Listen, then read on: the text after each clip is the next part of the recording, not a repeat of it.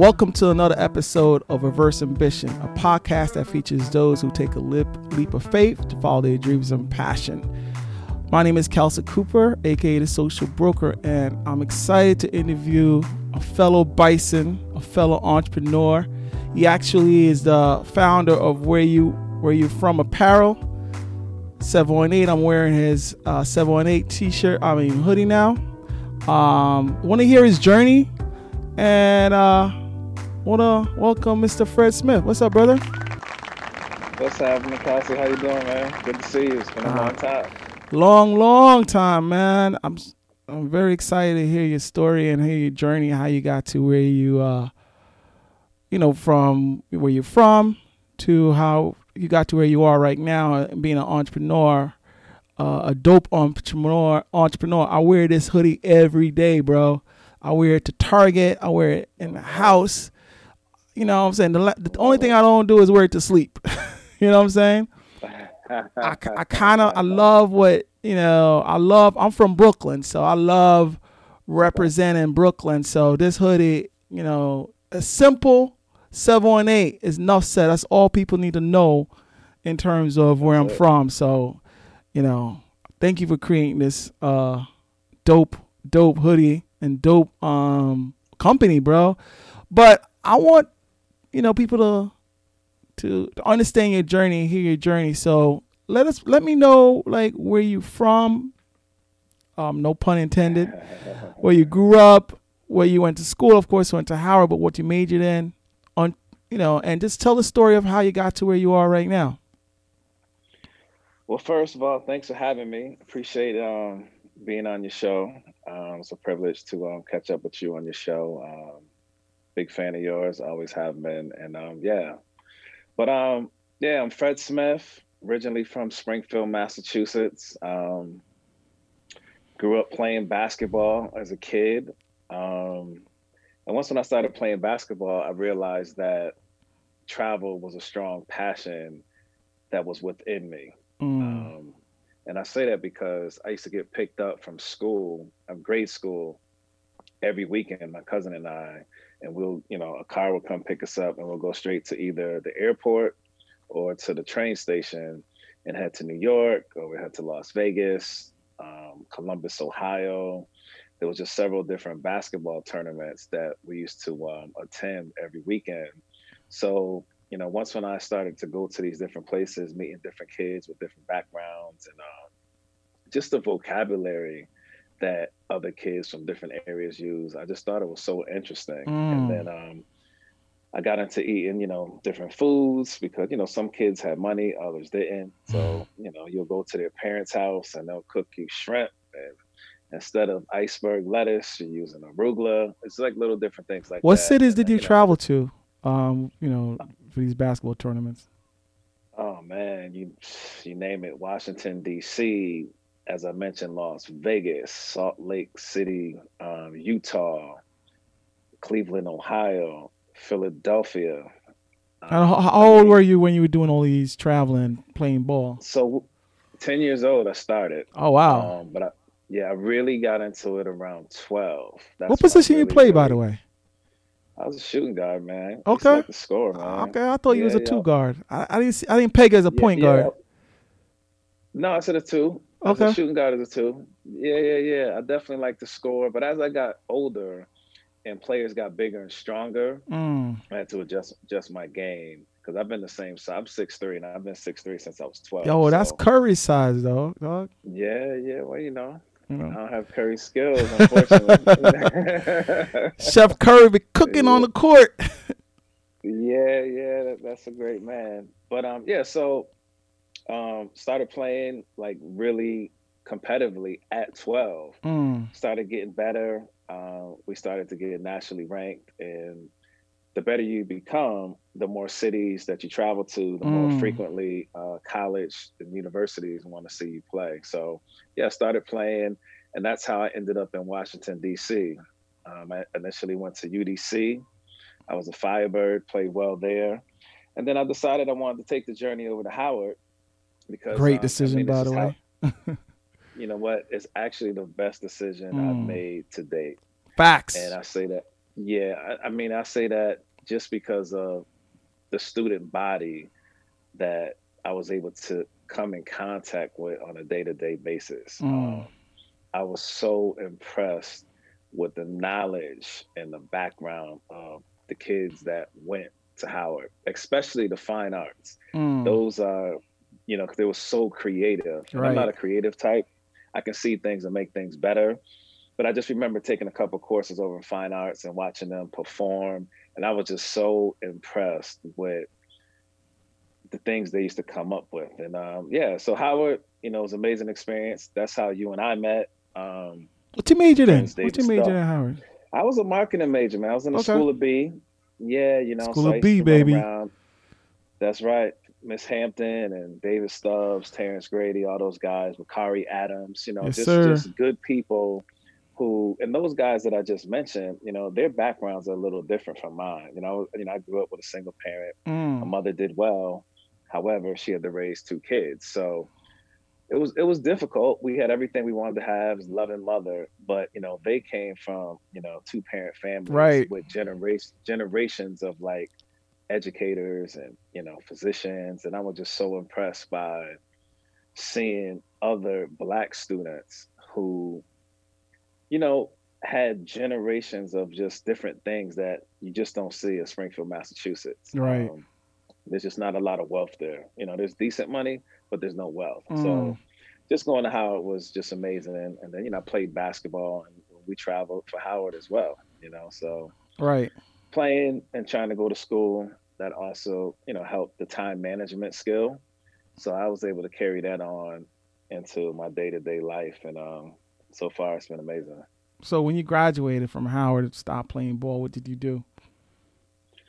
Ironically enough, man, as soon as I graduated, I started a refurbishing company. And it was me and two other gentlemen. We started refurbishing homes in Washington, D.C. And what we did was we hired all our workers from who just got out of prison. Mm. And it was a good way to get them acclimated into being, into society. We paid them good money. They worked hard, and it was a great experience. How much was those? And we Those did it well. was the houses were around Howard, right? Yeah, all around Howard. Yeah, And how much they were Howard. going for back then? Maybe 20,000 max. Three family homes. Yeah, I'm yeah, crying right now because those yeah, houses are like $1 million houses now, bro. yeah. I mean, it's just amazing how DC has changed so much. Man, There's listen. bike lanes and there's just so many different things going on. Fire pits in the back of people's homes. Wow, It's luxury, just bro. yeah, yeah. It's Luxury. just incredible. Yeah, it's incredible to see. But yeah. So we started that company. I did that for about 18 months. We did well, but I just got tired of going to Home Depot and Lowe's every day, That wasn't your and passion. You were just making money from it. nah, bringing in sheetrock and watching guys work, and it was a good experience. But I just knew deep down the side that it wasn't for me. I was doing it; it was great. It paid well as a company. We did well, but it just wasn't for me. So Hmm. I decided that I needed change, and I wanted to go on to something different. And I called a friend of mine, Louis Sierra, who was actually trading stocks in Boca Raton, Florida. Childhood friend. He was doing well.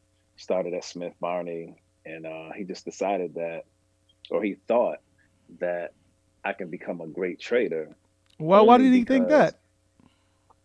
well, trading is like a fake right, go left Mm. type of industry. Fake right, go So, left. Elaborate on that, man. well, that's what athletes do. You think they're going right, but they're actually going left. Mm. So he knew that I was a pretty decent athlete, but also too, I'm a great chess player. That's Mm. my main skill is chess. I love chess. I've been playing since I was probably 7 years old, and generally, guys who are chess players are really good traders because Mm. chess, you're thinking 5, 6 step ahead of the next person. So Get it. it's kind of like the same skill set. So he knew that, and he told me to come in for the interview, and I got the job, and yeah, things started to explode. Like my whole life changed just from trading. Like How did it after 3 months change? of How did working. it change? More money? Yeah, yeah, man. It was the first time in my life that I actually had some real money. Was able to do some things that I used to watch other people do growing up, and I just got used to, new lotion. Just that lotion that I only put on my face, I was able to put on my whole body now.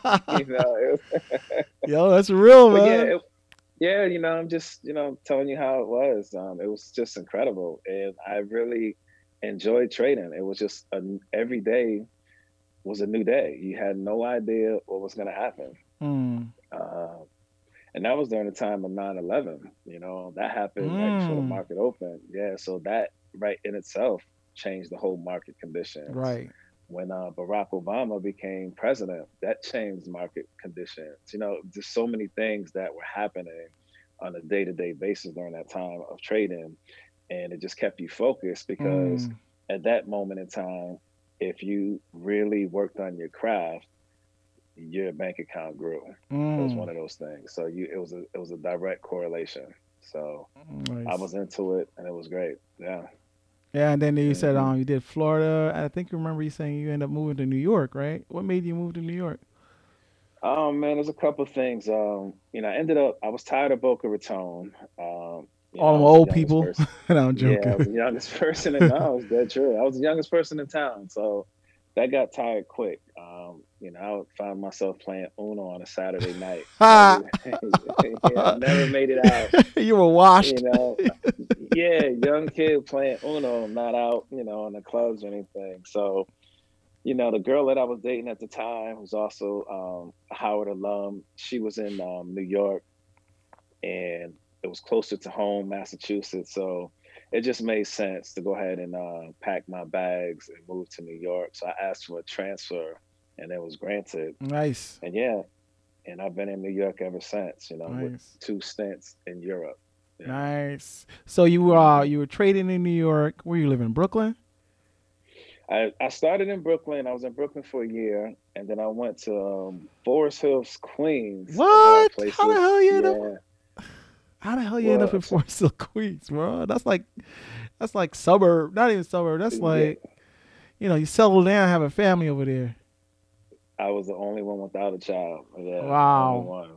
Yeah, but two of the guys that I hung out with, my manager at the time, Bill Jones, and also another childhood friend, Kim Perkins. They both lived in Forest Hills at the time, Mm. so I just felt that I might as well just go live by them because those are basically the two guys that I hung out with. So that's the reason Okay. why I ended up I'm in sure the Forest rent was a Hills. little Yeah, cheaper too. much cheaper, much Wow. cheaper. Yeah, but I mean, it served myself, served me well. I did it for a few years, and then I ended up moving into Manhattan, and I've pretty much been in Manhattan ever since. Wow. Okay. So hmm you traded. What made you stop trading, or did you stop trading? Well, the economy, '08 Mm. tanked. A Mm. lot of people have short memories about what happened in '08, and think this current climate can't change. And we're seeing what's happening when you don't have the proper administration Mm. taking care of business. So we experienced that in '06 through '08, and then Barack Obama came in and changed a lot of things. And one thing he did change was some of the trading conditions, which affected a lot of traders as well. It was Mm. great for the country, but for traders, it just made it a little harder. So it got difficult for me for about 2 years, and then I ended up stop trading in 2010. Wow. And What did you do after? yeah, it's funny. I didn't know what I wanted to do after that, so I just decided to travel the world, Wow. Travel and the I ended up world. trying. That's a big Yeah, statement, bro. You didn't travel to one country. You said I'm gonna travel the world. yeah, yeah. I ended up traveling the world because during my trading years, I had stayed in Russia for almost a year, and then Poland right after that for A about black I dude think in about. Russia and Poland. Wow. How was that I was experience? Well, I was the official Black Russian. They named the drink after me. Okay. Okay. Yeah, no, the experience was great. I'm actually still really good friends with all the people I came in contact with in Russia. Um, it's not what you think. You hear a lot of negative things about the country, which I'm sure some things are true. Mm-hmm. But my personal experience was an amazing experience. I Mm. have not one bad thing to say How did you about that fit in, experience. you know, in places like Russia and Poland? How did you make your connection, and how was like the, you know, the social life? The social life was amazing because, I was, basically the only American black there. There's a tons of Africans there Mm. because they're there studying. Africans in Yeah. Russia? So, yeah, tons of Africans in Wow. Russia. Yeah, yeah, tons. I Yeah, and never see everyone's them on. I studying. never see them on TV. You know, in terms of I always see Yeah. Russian looking people. You know, my ignorance. My ignorance. No. My ignorance. I'm so ignorant No, right now. no, it's all good, man. But yeah, there's tons of Africans there, and you talk to them about their different experiences about being in Russia and certain Mm. things like that. And a lot of it depending on what area of town you lived in, which city, whether it was St. Petersburg, Mm-hmm. Kazan, or Moscow. Every area is different in terms of things you can and cannot do as a black citizen in the country of Russia. Do So you once you're do you familiar experience with any all that racism stuff, at all? You know. I didn't. I do know like at night, um, it wasn't great for me to walk around the streets at night alone. That's So like in the anywhere, right? evenings, It's like not like there Brooklyn. though. You know.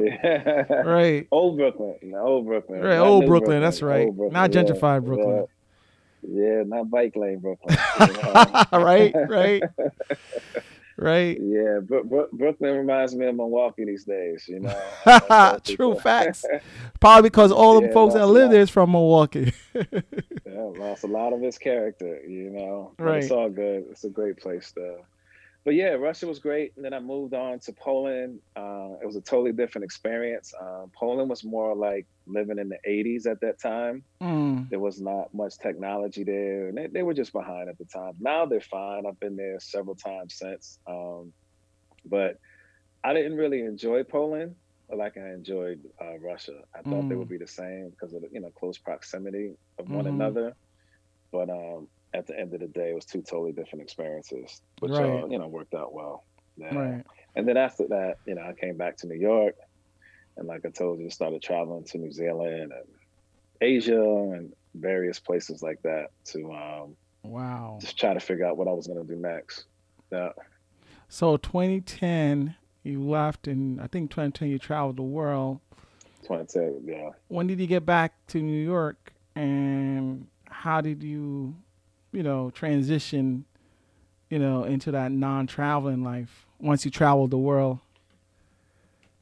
Well, it was tough, man, because like I said, I wasn't exactly sure what I had wanted to do, simply because I was an entrepreneur straight out of college. And Mm. then right after that, I started trading. And I knew after travel, I didn't want to go back into the financial world. I did know that. I wanted to explore a different industry, but I wasn't exactly sure what industry that would be. So what I ended up doing was reaching out to my mentor, Brian Banks. And it's interesting because he's only a few years older than me, Mm-hmm. but he's an executive and I've always respected his knowledge. Mm-hmm. And I just sat down with him and asked him, to help me guide me into a new arena. And he thought, he had some connections with different companies.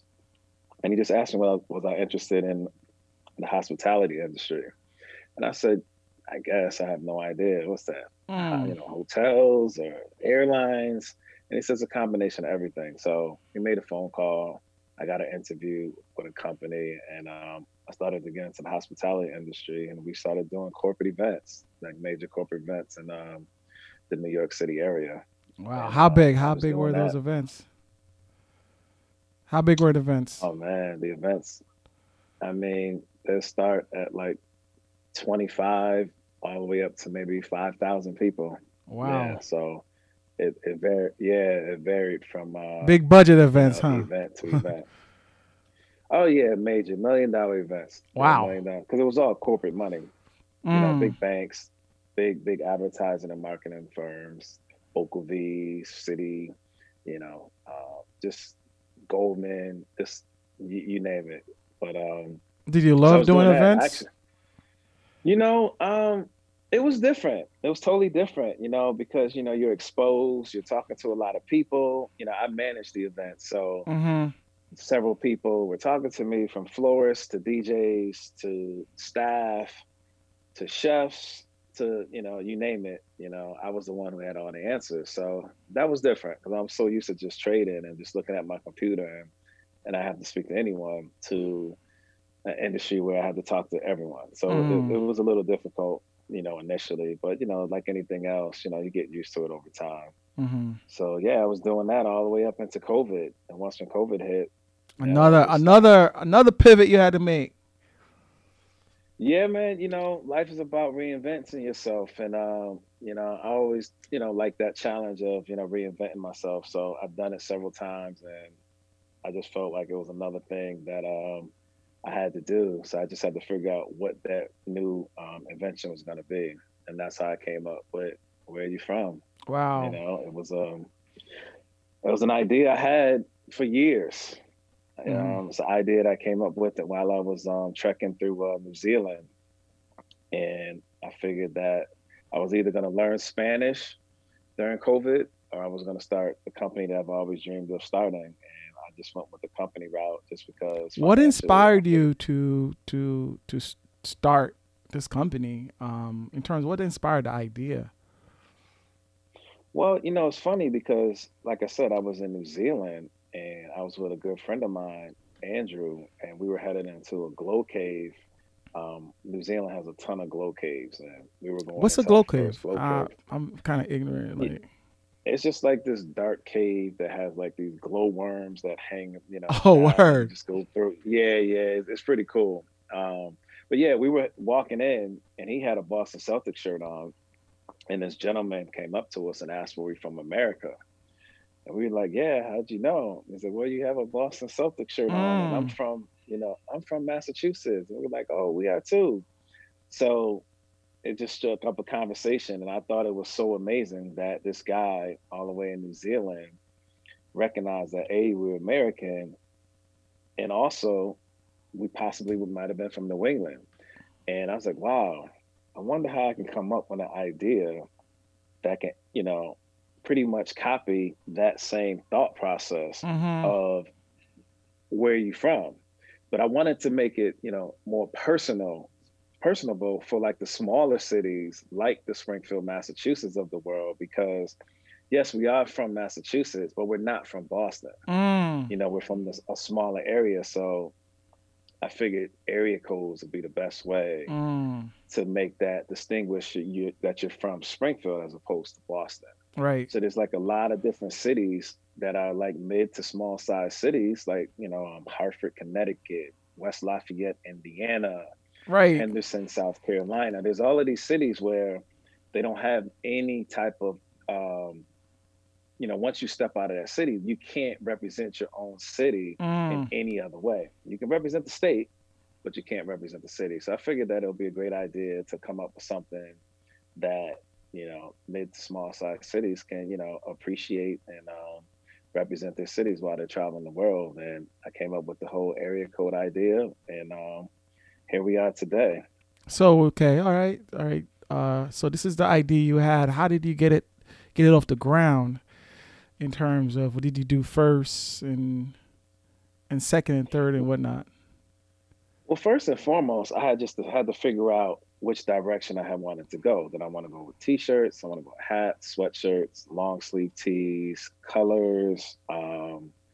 Did I want to do drop shipping? Did I want to just do screen printing? There was just a various different things that I had to jot down and figure out. So, started Googling and reading. And I Mm. did that for about a month straight every night. And I just kept, gathering more and more information. And I decided I would start with the black t-shirt because all I wear is black. So I Mm. figured it would represent myself. And yeah, I went with the black t-shirt with the area code, and it just kept growing. And people from all over the world wanted to see colors. They wanted to see, sweatshirts, hats, and various products. So Wow. I decided to expand the brand once when it became global. Wow. So how Hmm. long did it take from inception to it becoming a global brand? 90 days, man. It didn't take long at all. What? Is it Yeah, because of 90 COVID? days, Everything man. We happened so caught fire. quickly. I'm sure COVID has something to do with it because everyone's home. People are shopping online. There's various different elements that, you know, helped it become like a perfect storm for me. I know people, you know, all around the world. I have people, in Oh, different nice. So countries they were helping kind of me like your out. ambassadors, huh? So exactly, exactly. So they're helping me out in various countries on the ground. So it helps Hmm. get the word out. Once when people, it's a product, to be totally honest with you, once when you see it, people know me like I need one of those, Mm, because people, like you said, you wear yours all the time because, you represent in Brooklyn, so Brooklyn. I'm the same way. I wear mines all the time. I have, various, products that I do wear, but basically it's either 413 or I wear, the Hmm. 212 for, Manhattan. Yeah. Wow. So 90 days for it to be a global brand. So what's next? How do you see this brand growing and scaling and what are you going to do? What's your vision for it? it's still early, it's still a baby. What we're trying to do basically right now is just keep improving on the actual product itself. We keep our ears to the street in terms of Mm, listening to what consumers want. We're big on, constructive criticism, likes and dislikes about anything from Instagram to our Facebook postings to our sweatshirts to our hats. So, I'm not exactly sure where we're going to be, 3, 4 years from now. Hopefully, it'll be something amazing where, it's familiar with everyone. Um, but right now, we're just focusing on bettering the product, getting the brand out there so people can see it, in terms of marketing and advertising. And we're just gonna, let it grow, right. organically. Right. How hmm um how did you market? What's your major form of marketing? Right now, word of mouth is, definitely has been the strongest, but Facebook, Instagram, Amazon, Google, like all the regular channels that most people use. I think Facebook has actually been the best in Mm, terms of, outside of, instead of like Instagram and social media stuff, Facebook for some reason, I don't know if it's because people look at the page longer, mm, because I did my homework on that. People actually stay on a page of Facebook a lot longer than they do on mm, Instagram. Instagram is like 1 to 2 seconds.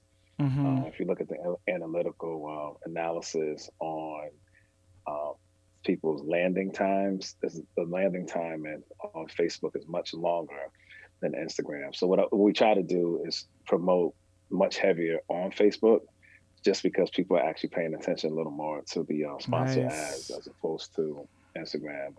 And like I said, like you said, COVID probably have something to do with it because a lot of people are home right now, shopping online. Sure. I know when the pandemic first happened and lockdown happened, I bought so many stuff that appeared in my Instagram.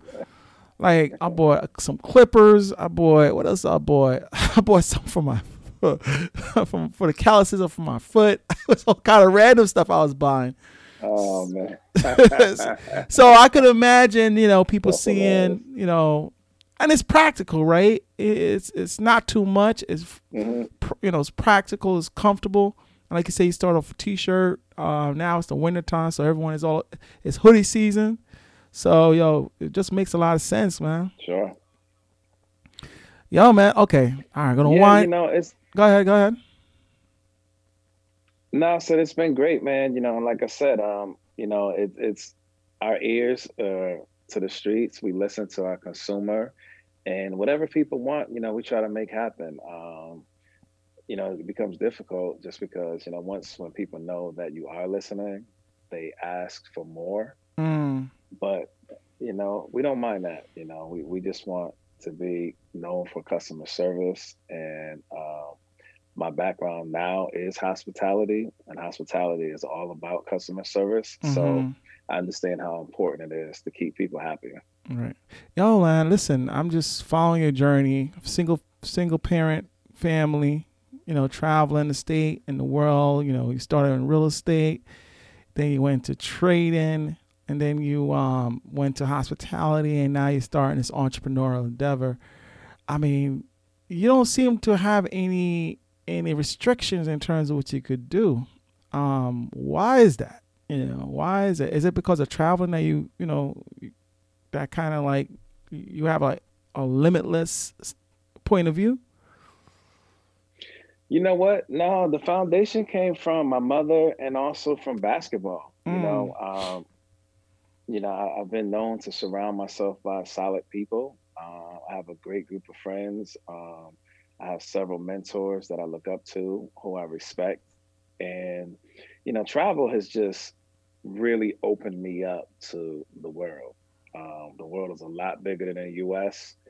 Um, and people from different backgrounds. You just learn so much from people that are not like you. mm, And it becomes interesting. It's one thing I've always said to the younger generation: just get out there and get around some people that are not like you, not mm, like your neighbor, not like your cousin. Because you'll learn so much because it's so different. Everyone's the same.